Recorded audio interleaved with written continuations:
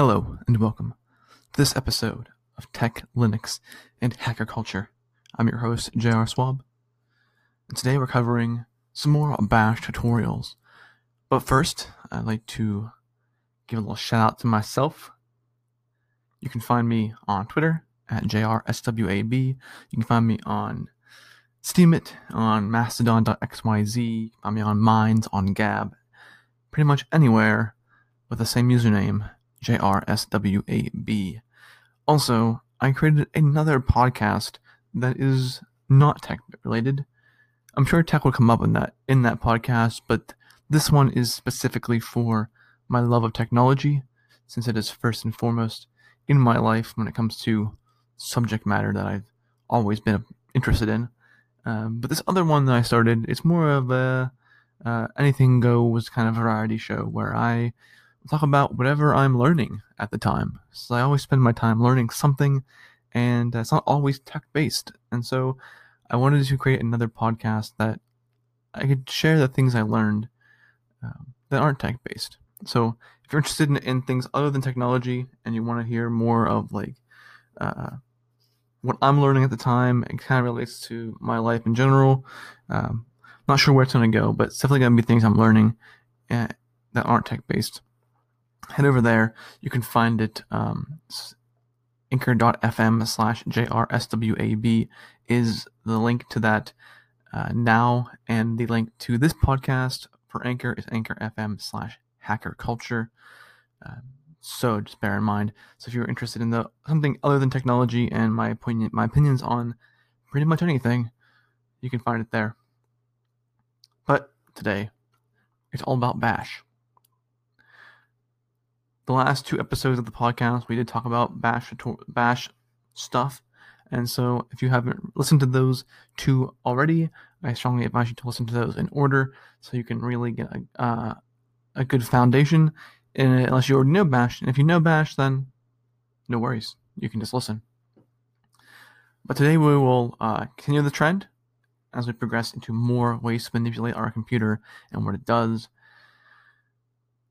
Like I said, if you never used Bash, you should go back and listen to the first two episodes, but that's totally up to you. So, first of all, thanks to everyone who has added comments on my student posts for this, and anyone who has messaged me on Anchor or on social media about this podcast. Greatly appreciated. So, we can redirect data. One is first is what is called as output, and as we've seen in the previous two episodes, we can run a command, and Bash will output the results to the terminal screen. This is great, but sometimes we want to have the information saved somewhere else. As with most of this series so far, it is easy to do. All you need to do is add the greater than symbol. So you have something is greater than something else, a little caret symbol. And what you use it in this format. So we're going to use the CAT command, or for cat. It basically displays information on a screen.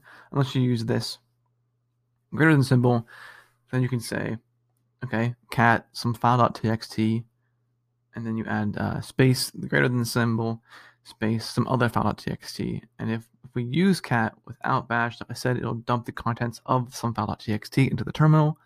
However, we told the command to save that output to some other file.txt.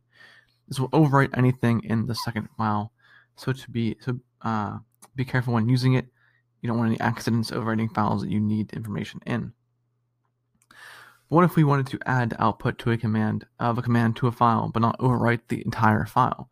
We can do this by using two greater than symbols back to back with no spaces in between, instead of only one, which gives us cat space some file.txt space greater than space some other file.txt.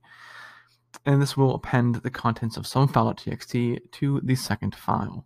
This is useful when adding information to a log file or when we need to combine two documents.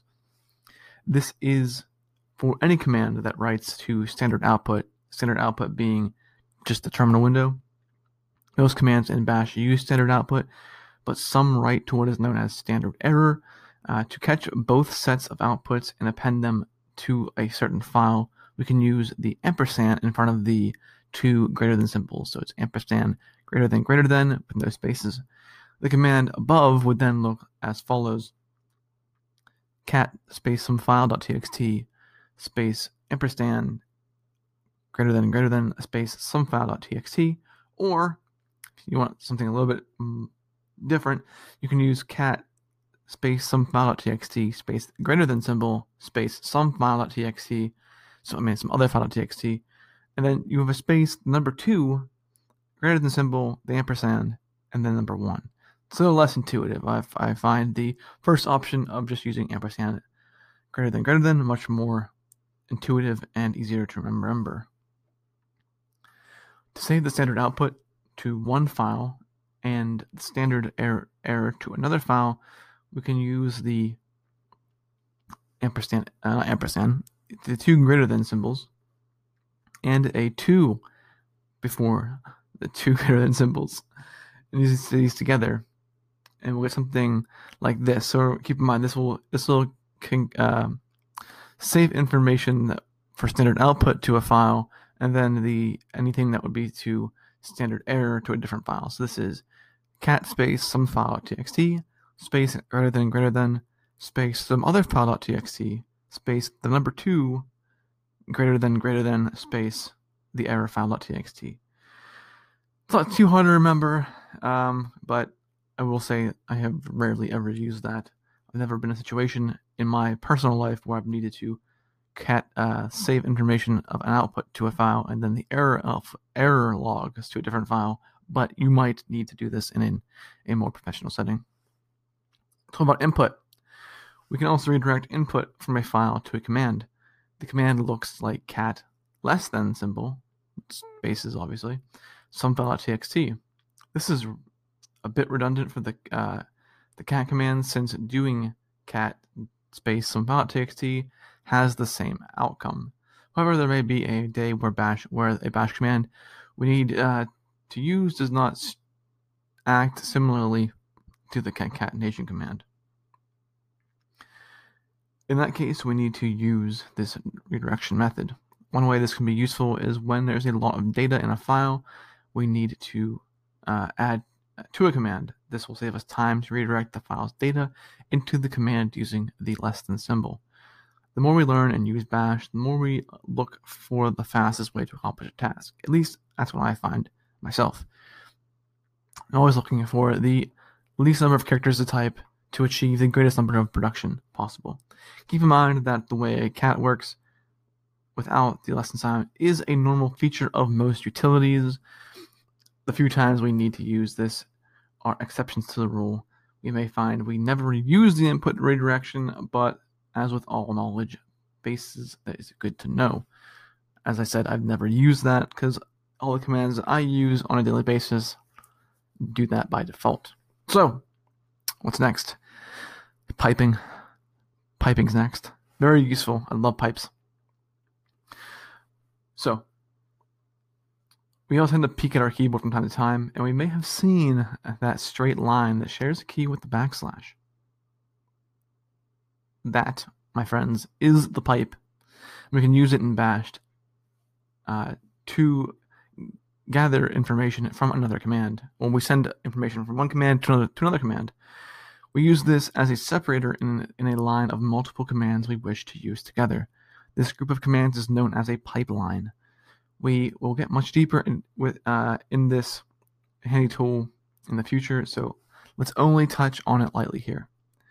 When we pipe two or more commands together, they all run at the same time and use the output from the previous command as data. So we have an example here. Cat space stuff.txt, then a pipe, there's a space beside too, space grep jrswab space pipe space grep tacv parenthesis is cool, not parenthesis, my apologies, that would be quotation marks, is cool, quotation marks. So the above command works as follows. We know cat will display the contents of stuff.txt. That data then gets piped into grep. grep is a bash command that allows us to search plain text. The first grep then searches the output of cat of the command cat space stuff.txt for all lines that contain JRSWAB. Once found, the second grep then searches for the first for all lines that do not contain is cool. What we receive on the screen are the lines of stuff.txt that contain JRSWAB but not is cool. Very useful command when we need to look up information in a large file for one line of text or a couple words to only see a small set of data. Remember, the extension does not matter, and this will work for any file, whether it's Python file, plain text file, HTML files, CSS files, etc. So, before things get too much deeper, we're going to end it there. If you want to see all of this written out, go to steemit.com/@JRSWAB. It is the Let's Learn Bash tutorial 003, and you can actually see the commands written out instead of me speaking them. We have one more bash tutorial that I will be going over in this podcast form, and then we will move on to bigger and better things for the podcast. So thanks for listening. If you want to support the show, you can always upvote me on Steemit, or you can head over to jrswab.com/support.